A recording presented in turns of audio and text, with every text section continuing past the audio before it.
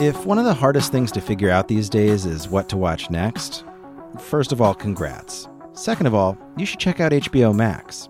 Discover something new to watch on HBO Max like Lovecraft Country, the new HBO series from Jordan Peele, Misha Green, and J.J. Abrams that's got everyone buzzing. Plus, HBO Max is the only place you'll find new binge-worthy Max originals like Selena Gomez's new cooking show. You heard that right. Selena Gomez is learning to cook from some of the world's best chefs, no less.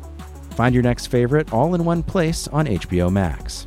Start streaming today, download the app, or visit hbomax.com to start your free trial.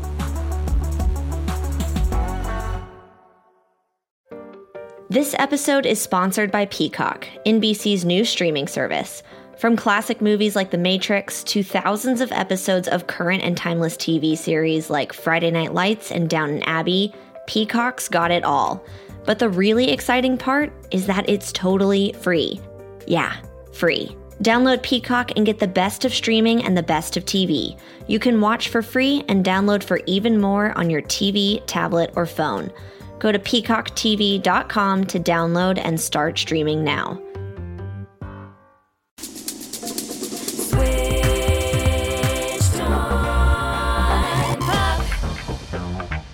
Welcome to Switched on Pop. I'm musicologist Nate Sloan. And I'm songwriter Charlie Harding. Charlie, we're continuing our summer throwback season here. Loving it. And in this episode, I want to revisit a time that for us 80s babies was an incredibly formative decade. I want to go back to the 90s. Yes, great. Wonderful. So many summer jams. There's so much to talk about in 90s music, but one question keeps nagging me when I think about this musical decade. Yeah. I guess there's no other way to phrase it. Why is 90s music so weird? Oh, wow. I don't know. I guess we could say that it's a musical representation of Fukuyama's End of History, and so a I don't know, a postmodern malaise. I don't even know. I love it. Yeah, no. We'll get there. That was a rhetorical question, though. I appreciate your enthusiasm. Thanks. But hopefully we can agree this was a strange time in music. First of all, we had all these crazy musical contradictions sharing the charts. We had Nirvana's Smells Like Teen Spirit. Yep.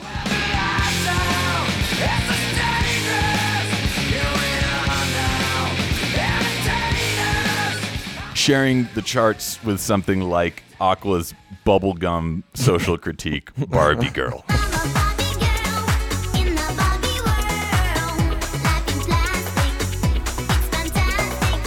Yeah, really different musical traditions. It was a bizarre time, and I think in order to unpack it, let's do close listening. You know, that's our specialty. Yeah. Let's pick two massive hits from that decade and try and understand what makes them tick. So in the first half, Charlie, I want to discuss a song. Well, I'll let it introduce itself. Great. If it hadn't been for Cotton Eye Joe, I'd been married a long time ago. Where did you come from? Where did you go? Where did you come from, Cotton Eye Joe? This is absurd. This is actually the perfect synthesis of Smells Like Teen Spirit and Barbie Girl, because you have the distorted synth lines mashed up against the very bizarre sort of Euro pop thing, but I don't know where the country comes from. So we're mashing up a whole nother genre. This is too much. Very maximalist. Okay, so we're listening to Cotton Eye Joe. What's the first memory that this song conjures for you, Charles? Having my parents drive me to the movies listening to the radio in the back of the car. Great. And you're what, like 8 or something at this point? I'm getting to the age where I feel embarrassed all the time. Speaking of embarrassed, this song makes me think of bar mitzvah season at my junior high school. Okay. This was the track that brought everyone onto the dance floor because, of course, this song had its own dance that you can do. It's one of those rare songs that has this easy choreographed dance that everyone can join in on. Back to back with the electric slide and the Macarena. Yeah, exactly. Why is this song so freaking popular? Because you can still hear this song today at weddings, on the dance floor. I mean, it is still with us. Yeah, it's even like a stadium anthem, I feel like, at sports arenas. Yes, exactly. I mean, this song came out in 94, so 2 decades plus on. It's still very much with us. I want to go deep into Cotton Eye Joe, Charlie. I want to go deeper, perhaps, than anyone has ever gone Dear Lord. before. First, I want to analyze this song, as we do, try and find out why it is so effective at hooking our ears, for 20 years plus. Mm-hmm. And then I want to get into the history of the song, because when we do, we'll see that Cotton Eye Joe doesn't just tell us something about the 90s. It actually tells us something about a century plus of pop music. You're going real deep, man. All right. I'm here for you, though. If it hadn't been for Cotton Eye Joe, I'd been married a long time ago. So let's stop right in the a cappella vocal that starts the song. That makes us immediately go, oh, it's time to rush onto the dance floor en masse. Let's just figure out what's going on here, because we've got this vocal, we've got a strong southern accent. It's super rhythmic and syncopated, and there's also a lot of delay present, right? Yeah, every single time that he says a word, they sort of ping pong back and forth into your left and right ear, delayed multiple times. Exactly. So it's not just Cotton Eye Joe, it's Cotton Eye Joe.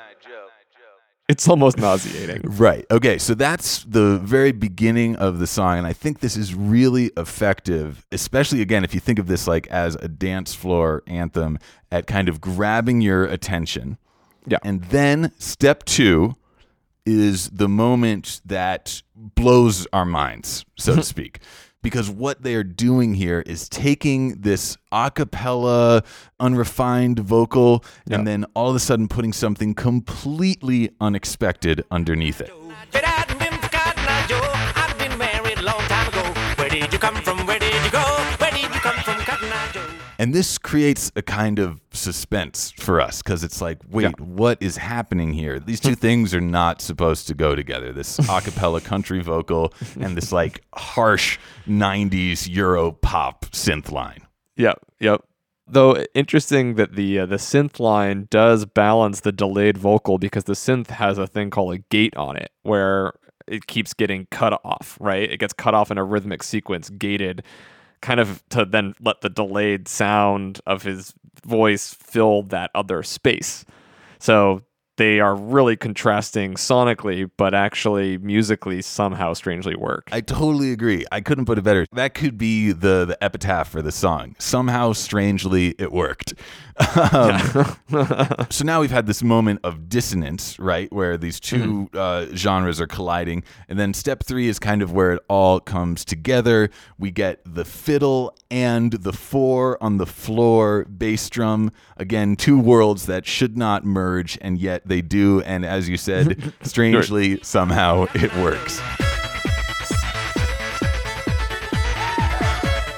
It takes me back to when we used to play in a little old-timey band together, but we were missing the mega synth in our string band. We totally could have made it. That's right, Charles. And then step 4 is when it all comes together. All these different elements, the vocal, the fiddle from the country world, and then the synthesizer and the 4-on-floor bass drum from the Europop dance world. It all lands in this satisfying conclusion.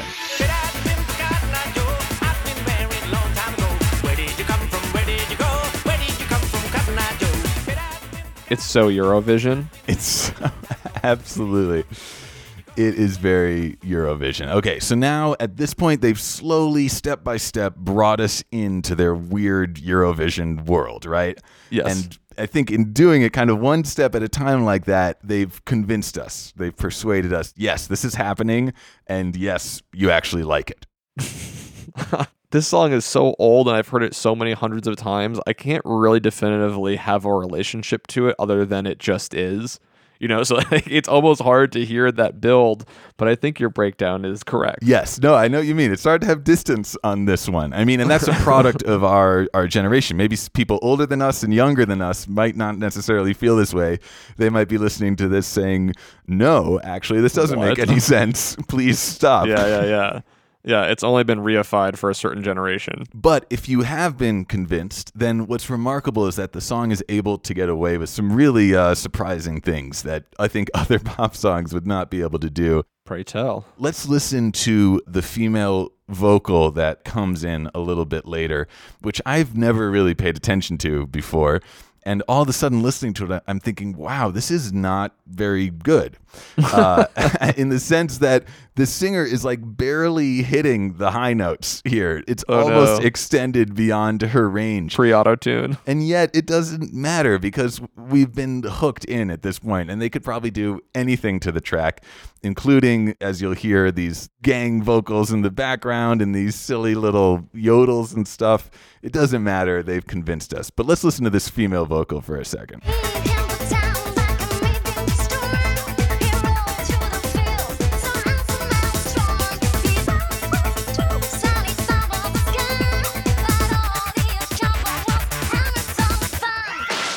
That sounds like somebody trying to do Madonna in karaoke very poorly. With a banjo in the background for good measure. Ouch. Yeah. This is about as catty as we've ever gotten on the show. And then it ends with this really goofy like shotgun sound effect, bringing us right back into the chorus. Wow. We come back to the same statement. It shouldn't work, and yet somehow it does. It makes me wonder if what was happening in country music in this period. Is this like when country music fully crossed over into just being straight up pop music, completely separated from its roots in acoustic and folk oriented sounds? In order to answer that, Charles, yes, you're going to have to take a journey with me, okay? I queued you up. Look at that. So strap in, because you'll notice I have not talked about the creators of this song yet. Oh, no. Do you have any idea who recorded Cotton Eye Joe, this track we're listening to in 1994? Definitely a one-hit wonder. Yes, but you might be surprised how much mileage they've gotten out of that one hit. The makers of Cotton Eye Joe is a Swedish band called Rednex. Is that Rednex spelled with an X? Yes, it is. Absolutely. And at this point, I definitely need to look this up on the computer and see, were they ever Eurovision contestants? Because damn it, no. They weren't. No, Eurovision adjacent. Okay, Charlie, but I don't think you're prepared. You don't sound strapped in for the journey we're about to take. I need you to really. You can't be Googling. I need you 100% here, because there's going to be a lot of twists and turns here. Okay. Okay. And in order to begin, sound effect, please. We need to go back to Sweden, 1994. Producers are messing around, and they come up with this bizarre country electro dance hybrid, Cotton Eye Joe. Mm-hmm. This song unexpectedly starts taking off. Let's call these three producers, for the sake of shorthand, because again, this is a convoluted tale. Let's call them the Swedes, okay? Sure, okay. Now, the Swedes all of a sudden have this unexpected hit, Cotton Eye Joe, quickly becoming an international success. What do? They need to start a band. Okay. So they hire 4 people to dress up in overalls, put dirt on their face, dance around with a bunch of straw, wave Confederate flags around. Oh, no. And mime playing fiddles, banjos, and singing. And I also noticed from my quick Wikipedia, they also had dreadlocks, because cultural misunderstanding. Yes, this is whatever warped idea of the American South was, current in Sweden in the mid-90s. Okay. And despite to our eyes what must be the borderline offensive, certainly ridiculous spectacle of 4 Swedes lip-syncing and prancing around in this like fake Southern attire, Rednex just skyrockets to success. They are touring all around Europe on the back of Cotton Eye Joe. Wow. Okay, let's zoom forward now. 2001. It's been 7 years of the Swedes and their kind of fake band performing around Europe. And the Swedes are realizing, the music industry is changing. Mm-hmm. Napster is on the scene. Mm-hmm. We can't be reliant on record sales anymore. And what they propose is that, okay, we're going to take Rednex. We're not even going to make it a band anymore. Rednex is no longer a band. It's a spectacle. It's like this theatrical experience. And it's just going to be a live show. What do you think? The 4 members they hired are like, no. They suddenly have this crisis of artistic conscience. They're like, no, that's not what we signed on for. And the Swedes go, okay, you're fired. Whoa, wait, what? And they eliminate en masse the entire Rednex lineup. They're all gone, and they replace them with 4 entirely new people. Oh my gosh. To prance around in overalls and wave Confederate flags. It is a spectacle. Okay, so it's a spectacle. The Swedes get their way. This goes well for about 4 years, and then, drum roll, the return. The female singer who was ejected in 2001, let's call her Annika. All of a sudden, she is back on the scene because she has gained, through power of attorney, copyright over the name Rednex. So all of a sudden, all the intellectual property of Rednex belongs to her, and she goes ahead and fires all the members that replaced her. Whoa. And now, for the second time, the entire lineup of this band has changed. And she starts hiring her husband, other friends to take over. And for the next 4 years, now Annika, having usurped Rednex from the original Swedes, tours as Rednex. Okay. Right? Returning it to its artistic roots. Wow. Okay, then in 2009, her copyright expires, and the Swedes take over once again. And for now, if I'm keeping track, the fourth time, the entire lineup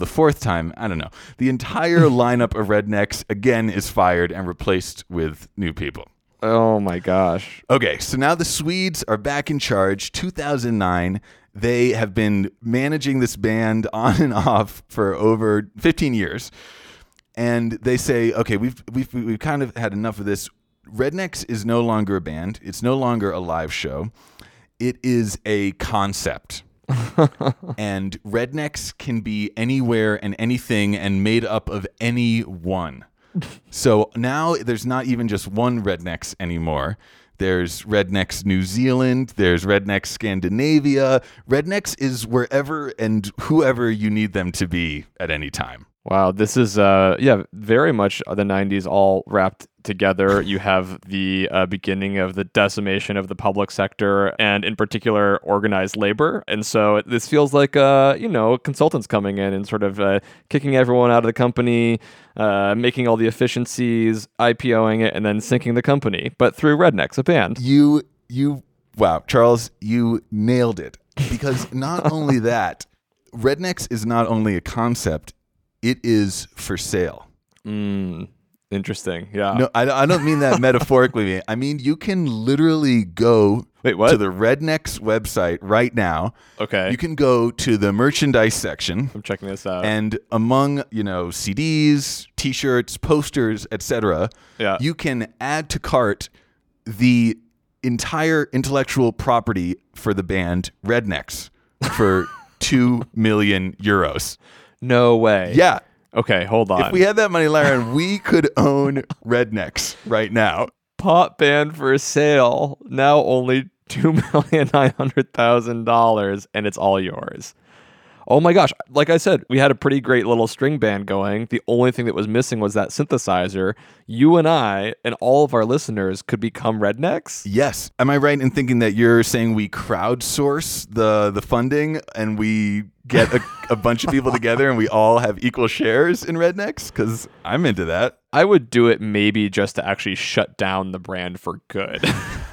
To be frank. Well, I don't think this is an inappropriate valuation. I mean, they're still doing really well off Cotton Eye Joe. And Charlie, it's not just Cotton Eye Joe that you would get to own. What do I got? You would get to own other hits such as Old Pop in an Oak. Oh, poppin' I know, once chicken ears suckling a show. Thought I ever gonna see my old poppin' I know, you ever gonna see so poppin' and smoke. Oh, poppin' I know, once chicken ears suckling a show. Thought I ever gonna see my old poppin' I know, you ever gonna see so poppin' and smoke. Oh, it's the same song. Okay. Wow, I've never heard something so derivatively copied just to make more money. You know, you're right, Charlie. And that was unfair of me because I just picked a song. You know, plenty of bands have songs that sound familiar. That was totally unfair. Let's do them justice. Sure. Let's pick another one, okay? Let's listen to The Way I Mate. The way I mate, the way I mate, the way I mate. Gally, gally, gally, in the way you. Gally, gally, gally, in the way you. The way I mate, the way I mate, the way I mate. Gally, gally, gally, in the way you. Gally, gally, gally, in the way you. The way I mate, the way I mate. Oh my gosh, their concerts must be some like amnesiac hell. We may never know, but they are like still Groundhog's popular. Day, man. They're still popular, Charlie. They're still touring. People are still going. They're still making money. So I'm not. What is wrong with people? It wouldn't be a people? bad idea to buy this band if you had the means, is what I'm saying. It makes me think of like Naomi Klein's book No Logo, which is that corporations figured out they didn't actually have to own anything. They just had to own a brand. And so this is really the period of time in which everything gets offshore, manufacturing gets gutted. It's multi-decade history, but this is like the height of brand mania. So we could own the brand Rednex, which again, just to be very clear, I would not be very proud of owning that brand given all of its appropriations, misunderstandings, and just, bad imagery. Yes. And yet, Charlie, there's another side to this story too. No. You've painted the dark side of developments in the 20th century. I'm pretty saccharine. Now let's paint the light side. Okay. And in order to do that, we have to move away from Rednex for a second and move into Cotton Eye Joe himself, or the song itself, I should say. Sure. Because this little excerpt that underlies all of this 1994 Euro country mashup is an incredibly old song. And as we trace it from its roots in America before the Civil War, in fact, all the way up to the present, I think we can tell another story, which is a story about the enduring power of music. I'm gritting my teeth, but I'm very curious. And that's all I can ask of you, Charles. So Cotton Eye Joe, this is a song that predates the Civil War, and like so much of great American music, it originated as a slave song. This was something that began in African American communities and then went on to have a truly long and truly bizarre life of its own. First, it becomes, like so much African American music, warped through the minstrel tradition. Right. Unsurprisingly. Now we're in the Reconstruction era, and this song is being used in blackface performances by white musicians, both to mock and celebrate black culture. Right. We unfortunately don't have any recordings from this time, but we can see how the song in the beginning of the 20th century moves from the minstrel tradition into something a little more mainstream. It actually becomes a square dance classic. Really? Wow. Okay. So this song, originating as a slave song before the Civil War, becoming a minstrel tune, is now making its rounds throughout the American South, either with lyrics or instrumentally as a square dance song. We can hear now for the first time a recording from the early 1920s by Fiddlin' John Carson. I'd been married a long time ago, never had been to Cotton Eye Joe. And you can hear clearly that this is a song for square dancing because Fiddlin' John Carson yells, "Grab your partner for the first step." Right. Hit your partner for the first step. And from this point, we can watch this song wend its way through a number of different styles. Fast forward a few decades into the 1940s, it's a hallmark of the Western swing sound as popularized by bands like Bob Wills and his Texas Playboys. Down in the cotton patch down below, everybody singing the Cotton Eye Joe, everybody singing the Cotton Eye Joe. Had not been for Cotton Eye Joe, I'd have been married a long time ago. I'd have been married a long time ago. Oh, now you're starting to see this fuse with other traditions. Yeah, this kind of jaunty, swung combination of jazz and country. Yeah. Moving forward through the decade, we get to the 1960s, and like so many folk songs, this one is revived for the Greenwich Village folk music scene. We can listen to a kind of haunting version of it by the singer Karen Dalton.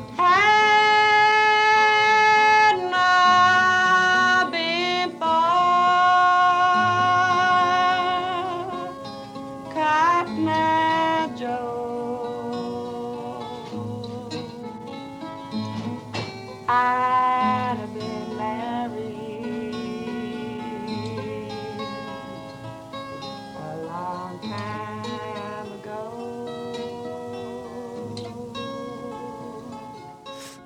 That is a self-consciously coffee shop folk song. Exactly, right? So yet another kind of palimpsest in this Cotton Eye Joe story. And then finally, I think to something of its current iteration, we can listen to a version of the song that came out in the 90s, just before the Rednex version. This is Ricky Skaggs and the Chieftains, and I think you'll hear it might be a little familiar at this point. If it hadn't been for Cotton Eye Joe, I'd been married a long time ago. Where did you come from? Where did you go? Where did you come from, Cotton Eye Joe? Wow, okay, so it almost sounds like the Rednex version of Cotton Eye Joe is like a minstrelsy of the Chieftains version, which comes through the history of minstrelsy. Yes. Ugh.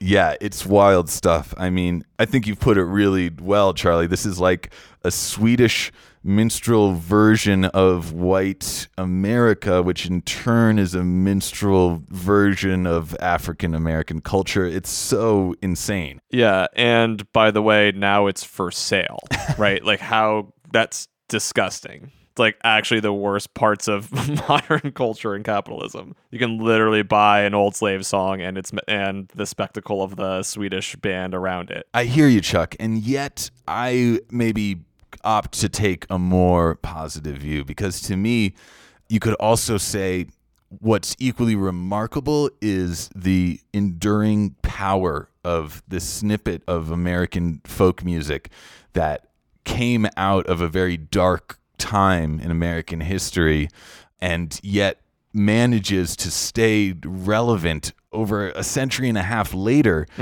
That's remarkable, and certainly it can be marshaled in these disgusting ways, as you say. But what I'd like to think is that the essential power of that song has not diminished. And in order to make my argument a little more forcefully, I need to bring out a big gun, and that's Nina Simone, who did an absolutely mesmerizing version of this song in 1959. Where do you come from? And where do you go? What a voice. Where do you come from? My Cotton Eye Joe. So my hope is that this song can still be redeemed in a sense by focusing on its interpretations in the hands of people like Nina Simone, rather than a band whose name I hesitate to even say now, Rednex. Yeah. I guess how I want to wrap up the first half of this episode is in rediscovering the power of this song, not through its presence on the dance floor at bar mitzvahs and stadiums, but by the more nuanced interpretations that it continues to have for people. Yeah. So I don't think this song is done by any means. I don't think Rednex has ruined it. I think there's still more life in this Cotton Eye Joe. I agree that musically, the song must have a great degree of integrity just within its structure to be so future-proof. And at the same time, when we look at the history of the ways in which it has been bought and sold and reinterpreted through other genres, it also really mirrors a lot of American history and some of the darker sides of American history. But I do appreciate your narrative of being able to reclaim cultural items, being able to acknowledge their history gives them a lot more strength. And I really hope that someone might actually buy up this Rednex band I think you can put it out of business. And frankly, I don't really understand what cultural copyright can exist when really this should not have any sort of copyright. It's so many hundreds of years old and from a different culture. It feels like someone just needs to put that thing out in the Creative Commons. I love it. I love it. Well, if any listeners out there have 2 million euros lying around and want to do something for the greater good, go ahead, buy Rednex and put it out of its misery. Now, Charlie, we've just broken down a weird 90s song that had a number of surprising resonances. Wow. I want to do the same thing in the second half, and I'll just tease it a little bit by saying this one is equally bizarre. Bizarre.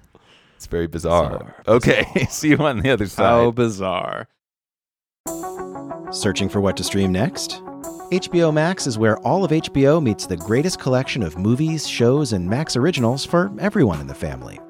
Discover something fresh to watch with new HBO series like Lovecraft Country from Jordan Peele, Misha Green, and J.J. Abrams, or The Undoing, starring Nicole Kidman and Hugh Grant. You can also jump into a new Max original like Selena Gomez's new cooking show, Selena and Chef, or The Flight Attendant, a dark new comedic thriller starring Kaylee Cuoco. Ridley Scott's even producing a new series called Raised by Wolves. Whether you want to rewatch classic favorites or finally get into that show your friends have recommended 1,000 times, HBO Max has something for everyone. Start streaming today and find your next favorite. Download the app or visit hbomax.com to start your free trial. Support for this podcast comes from the IT experts at CDW, people who get it. At CDW, we get the future workplace works differently. Today's my first day back. Almost forgot what floor we were on. Understandable. But with modern health and safety technology orchestrated by CDW, the future can work better. Technology like thermal screening and occupancy tracking enables employees to walk confidently into the office. Wait, this isn't my floor. Is this even my building? Even if it's been a while. IT orchestration by CDW, people who get it. Find out more at cdw.com/futureofwork. Welcome back to Switched on Pop Summer Throwback Edition. We are deep in the 90s, and Charlie, I want to spin one of my favorite 90s songs now. Brother Bellas in the back, sweet singers in the front, cruising down the freeway in the hot, hot sun. Suddenly red blue lights flash us from behind. Loud voice booming, please step out onto the line. Ballet bridge words of comfort, Cena just hides her eyes. Policeman taps the shades, is that a Chevy 69? How bizarre. How bizarre, how bizarre. You cut it off right before the hook, man. You're killing me. We'll get there, we'll get there. How bizarre, Charlie. What does this song make you think of? What memory does this dredge up for you? I told you, this is a period of just deep social embarrassment. So, unfortunately, nothing good but like riding on buses and hoping that someone nice will sit next to me. Oh, you're such a sweetheart. For me, this song is some unfinished business because I loved this song when it came out in the 90s. You were very cool. And yet, I have no idea who it is by, what the story is, what it means. Yeah. I just dug it, I just loved this song. And now, just as we did in the first half, I want to, A, find out why this song is so effective, and B, see if what we might see as kind of a aberration, one of these weird 90s songs, actually doesn't have something deeper underneath it. If you're going to keep taking me down this like postmodern malaise thing, that is my jam. I like talking about that stuff, but maybe there's something more upbeat about this one. I hope. It's going to be a mixed bag, Charlie. No, All right. No spoilers. Okay. We begin, as always, with the music. Give me that hook. Here it is.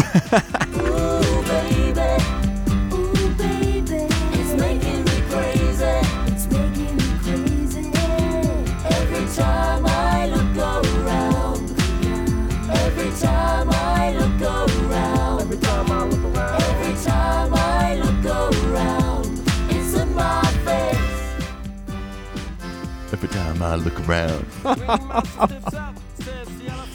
Okay, The prominently featured Spanish guitar and accordion is fascinating. The pretty out-of-tune backing vocals are also bizarre.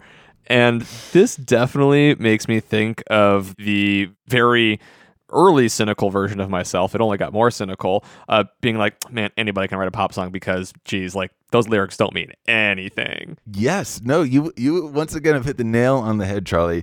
True to its name, this song is bizarre. It's really bizarre. Let's just go through the odd musical melange that's present here. Great. As you said, we've got Spanish-style guitar, which we can hear at the very beginning of the song.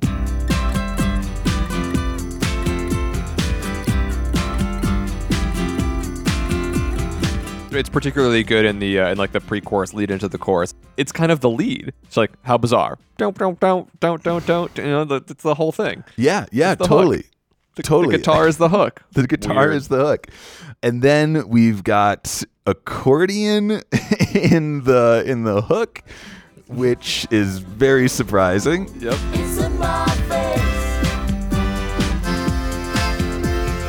Throughout, we have this programmed drum beat just kind of chugging along without any variation. Oh, yeah. I hadn't noticed that. And my favorite, I think the coup de grace of this whole bizarre musical melange is the trumpet. Oh, I know, right? Which is kind of a little bit mariachi, a little bit like movie soundtrack, a little bit salsa. I don't know. It shouldn't belong, and yet it feels so good when it all comes together.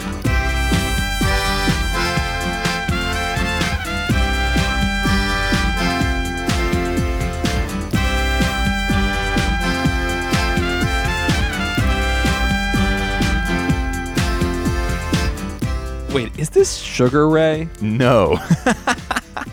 No, once again, I'm intentionally withholding the band's name. We'll get there. I have no idea who this is, but it has that. There'll be these little interludes, be like, how bizarre. And it'll have like a DJ effect on it at the same time. And it feels very like 90s trying to reference hip hop in a very off color way. That's kind of in there too. I have to say that I think really the most bizarre thing is the disaffected backing vocals, which are slightly out of tune. Yes. They're like, every time I look around. You're like, did you even try? Just to your ears, perhaps jarring, to mine, charming, but I totally hear where you're coming from. It may, I have to say, it may be in your defense, it probably invites choruses of other people singing along. It has a vernacular quality to it. Ah, yes. I think that's a really good call. Right. It's inviting. It's not intimidating. Yeah, I didn't feel bad singing it because I couldn't butcher it any further. Burn. At this point, let's reveal the artist behind this track. It is none other than OMC. What? OMC, of course. Everyone knows OMC. Of course. That's like, oh my curmudgeons? I don't know. That's I'm not going to say that's a good guess. I'm just going to say that's a guess. that is a guess. But here's where the story begins, is with the name of this group. OMC. Mm-hmm. You're right. It does stand for something. Yeah. And that is Otara Millionaires Club. What?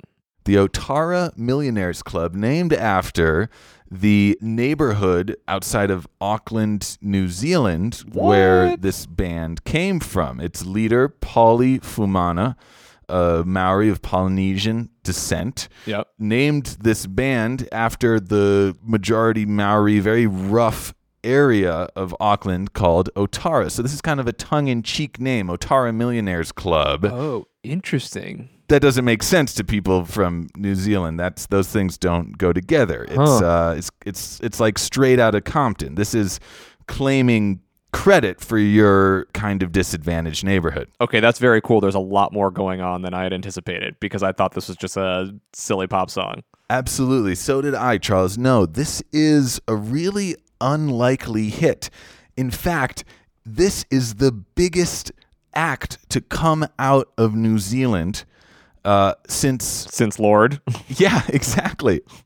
I think they did better with Lord, but hey, What can I say? Well, I'm for all the hate you're going to throw at OMC, I'm going to throw love right back, because this is an unlikely rags to riches story to me. Oh, cool. A band coming out of one of the roughest neighborhoods in a forgotten country to have international pop success. I think that's pretty cool. That is super cool. The curmudgeon was actually me, and it just has to do again with that terrible this music reminds me of a time that I didn't feel good about myself because I was in middle school. So no, you can slash all those previous comments from the record. I get it. No, I mean and that's why we're doing this summer throwback, Charles. Yeah, to exercise your demons. This is a free therapy session.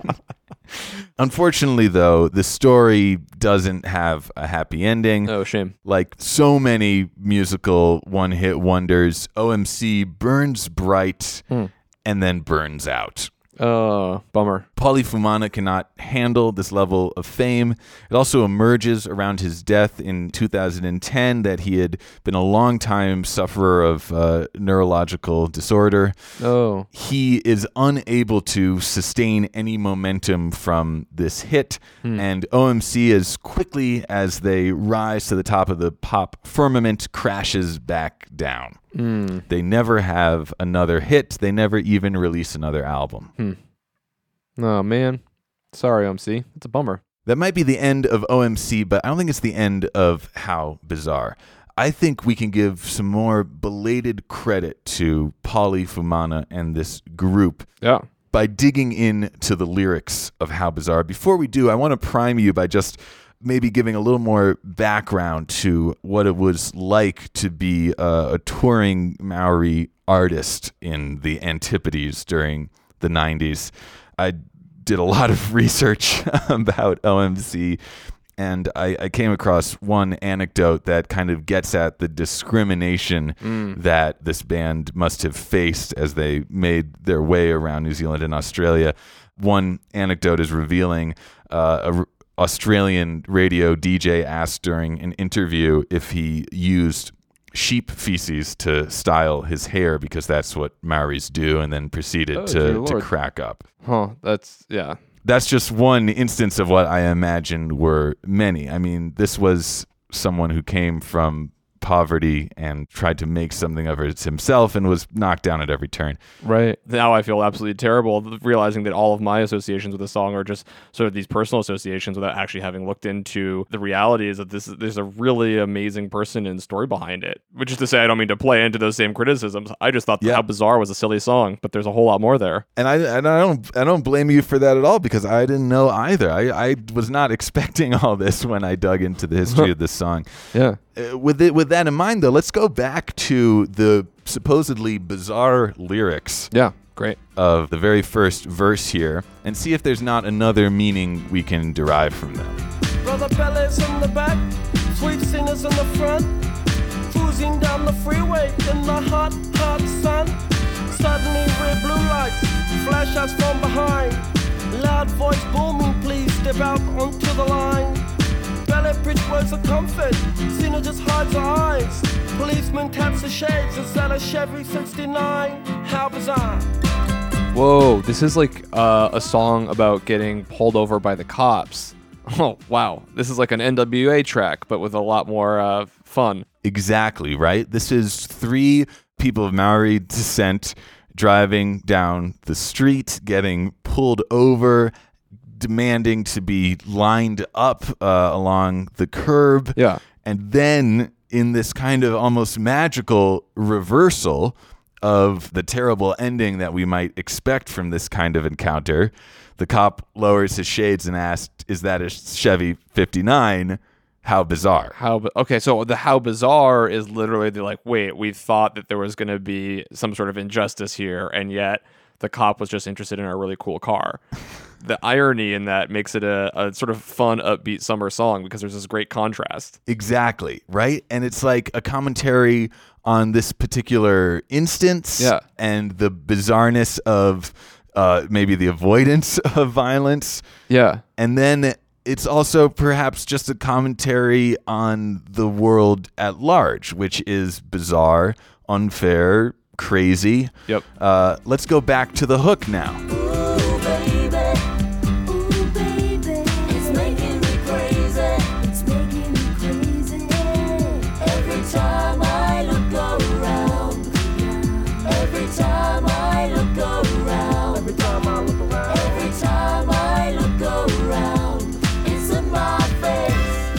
Oh, baby, it's making me crazy every time I look around. The whole world's crazy. Yeah. It's in our face. Oh, wow. Right? I had never spent any attention looking into these lyrics, and I was just like, oh, baby. Okay, so it's just an oh, baby song. Everybody can write oh, baby. It's making me crazy. Crazy rhymes with baby. But it's interesting, though, because it doesn't, every time I look around, it's in my face, doesn't share the rhyme scheme, and instead is jarring and bizarre.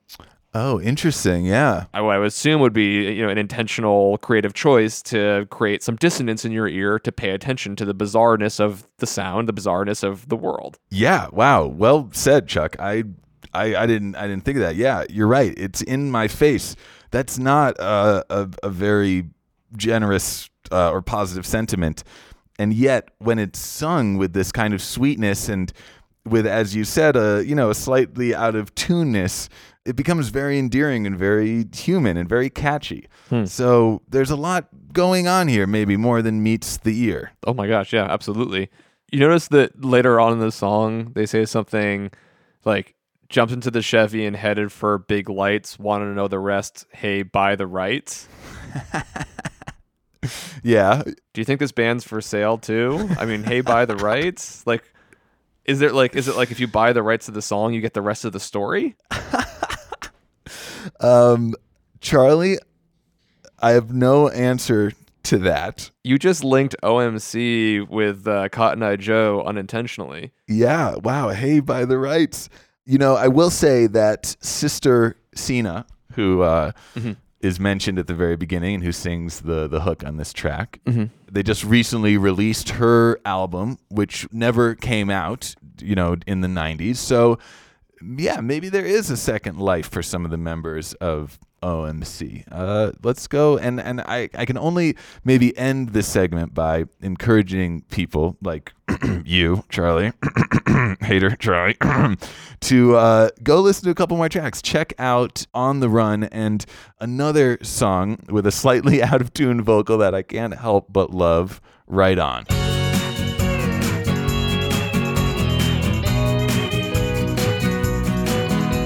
Oh my gosh. I don't know about you, but I would happily put this on my summer 2018 playlist. Oh, absolutely. I mean, I now listening to another song of theirs, you can hear the connections to other Polynesian music as well, with the Hawaiian slide guitar kind of sounds, and even just the sort of guitar rhythms and backing acoustic instruments. And so all of a sudden I'm like, oh my gosh, OMC isn't some silly little pop song. In fact, I should have noticed that when I was a kid too, right? Because accordion, trumpet, guitar. Right. They do not sound like anything on the pop tracks, and yet somehow I just thought it was Sugar Ray, which is I feel really bad about. I was a real jerk. I guess to answer the question that we posed at the beginning of this episode, why were the 90s so weird? The only answer I can give is because we weren't listening close enough. Yeah. How bizarre. How bizarre, Charlie. Glad we listened closely now. This episode of Switched on Pop was produced by me, Nate Sloan. And me, Charlie Harding. Our editing, mixing, sound design, and everything that makes this show sound good is done by Bill Lance. Our design is done by Luke Harris, and we are a proud member of the Panoply Network. You can find more episodes at switchedonpop.com, Apple Podcasts, Spotify, or any other podcast player you prefer. And please reach out to us at Twitter at switchedonpop or shoot us an email at contact@switchedonpop.com with your favorite misunderstood 90s jam. We're going to keep playing through songs of summer episodes throughout the summer heat wave, and we'll be back again with another throwback episode in 2 weeks. Hope you enjoy the sun. Thanks for listening. Thanks for listening.